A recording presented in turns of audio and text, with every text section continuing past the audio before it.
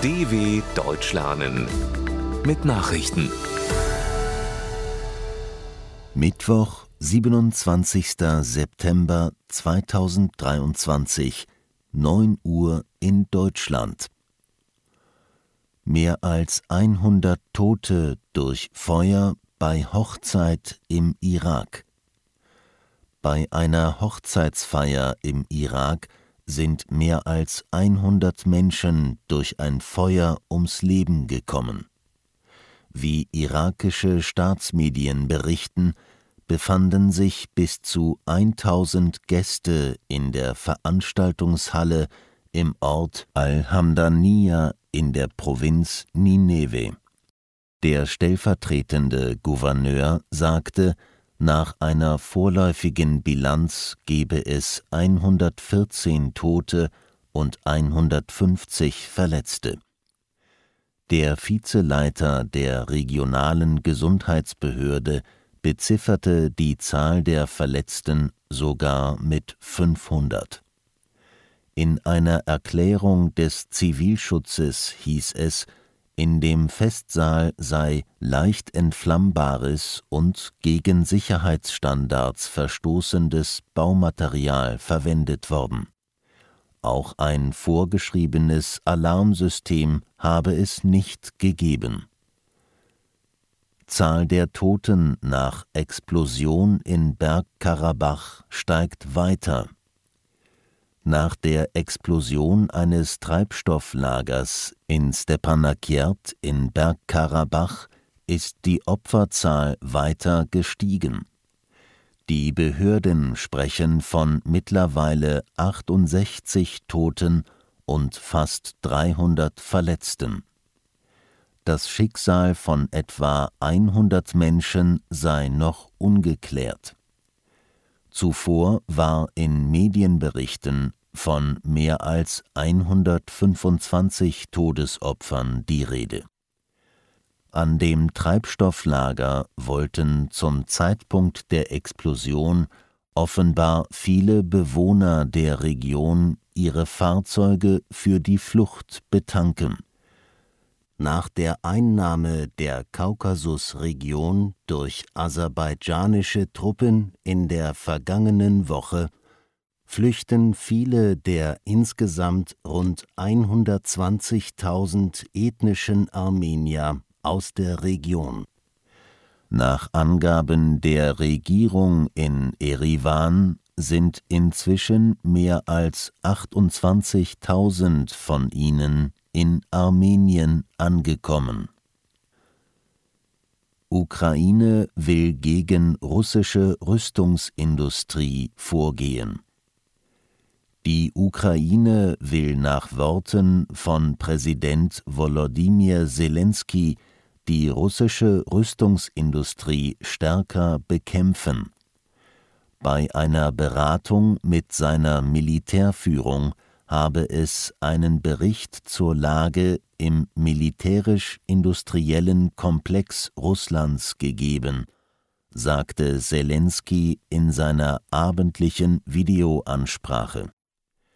Es sei deutlich zu erkennen, in welchen Bereichen der Druck auf Russland verstärkt werden müsse, um zu verhindern, dass die terroristischen Fähigkeiten wachsen. Ausländische Sanktionen gegen die russische Rüstungsbranche seien nicht genug.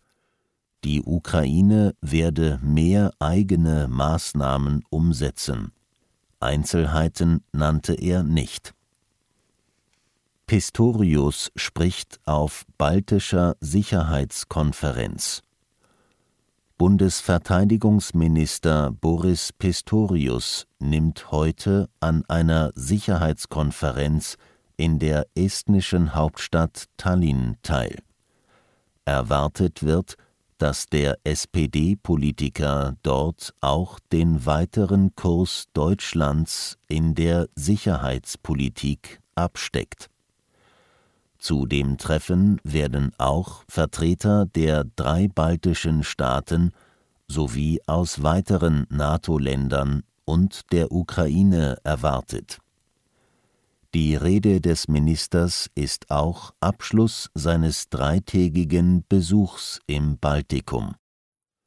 Mit Estland hat er eine gemeinsame Beschaffung von Munition für die Ukraine vereinbart. Biden solidarisiert sich mit streikenden US-Autobauern. Bei Detroit im Bundesstaat Michigan hat Joe Biden als erster amtierender Präsident der US-Geschichte einen Streikposten besucht.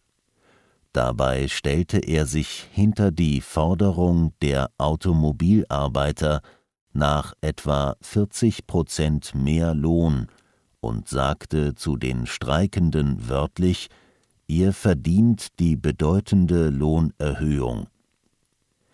Die Gewerkschaft United Auto Workers bestreikt seit 1,5 Wochen erstmals gleichzeitig Werke der Konzerne Ford und General Motors sowie der Stellantis-Tochter Chrysler.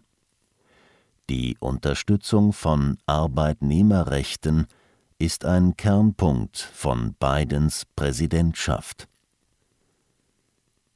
Drehbuchautoren in Hollywood beenden ihren Streik.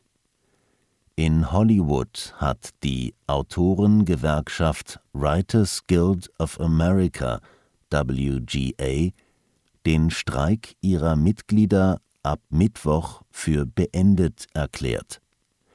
Der WGA-Vorstand billigte eine Vereinbarung mit dem Industrieverband AMPTP.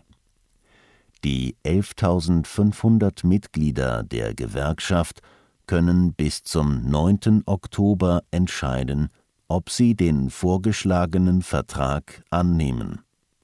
Ihre Zustimmung gilt als wahrscheinlich. Das Abkommen sieht unter anderem Lohnerhöhungen, höhere Zuschüsse für die Alters- und Krankenversicherung sowie ein Regelwerk für den Einsatz von künstlicher Intelligenz vor.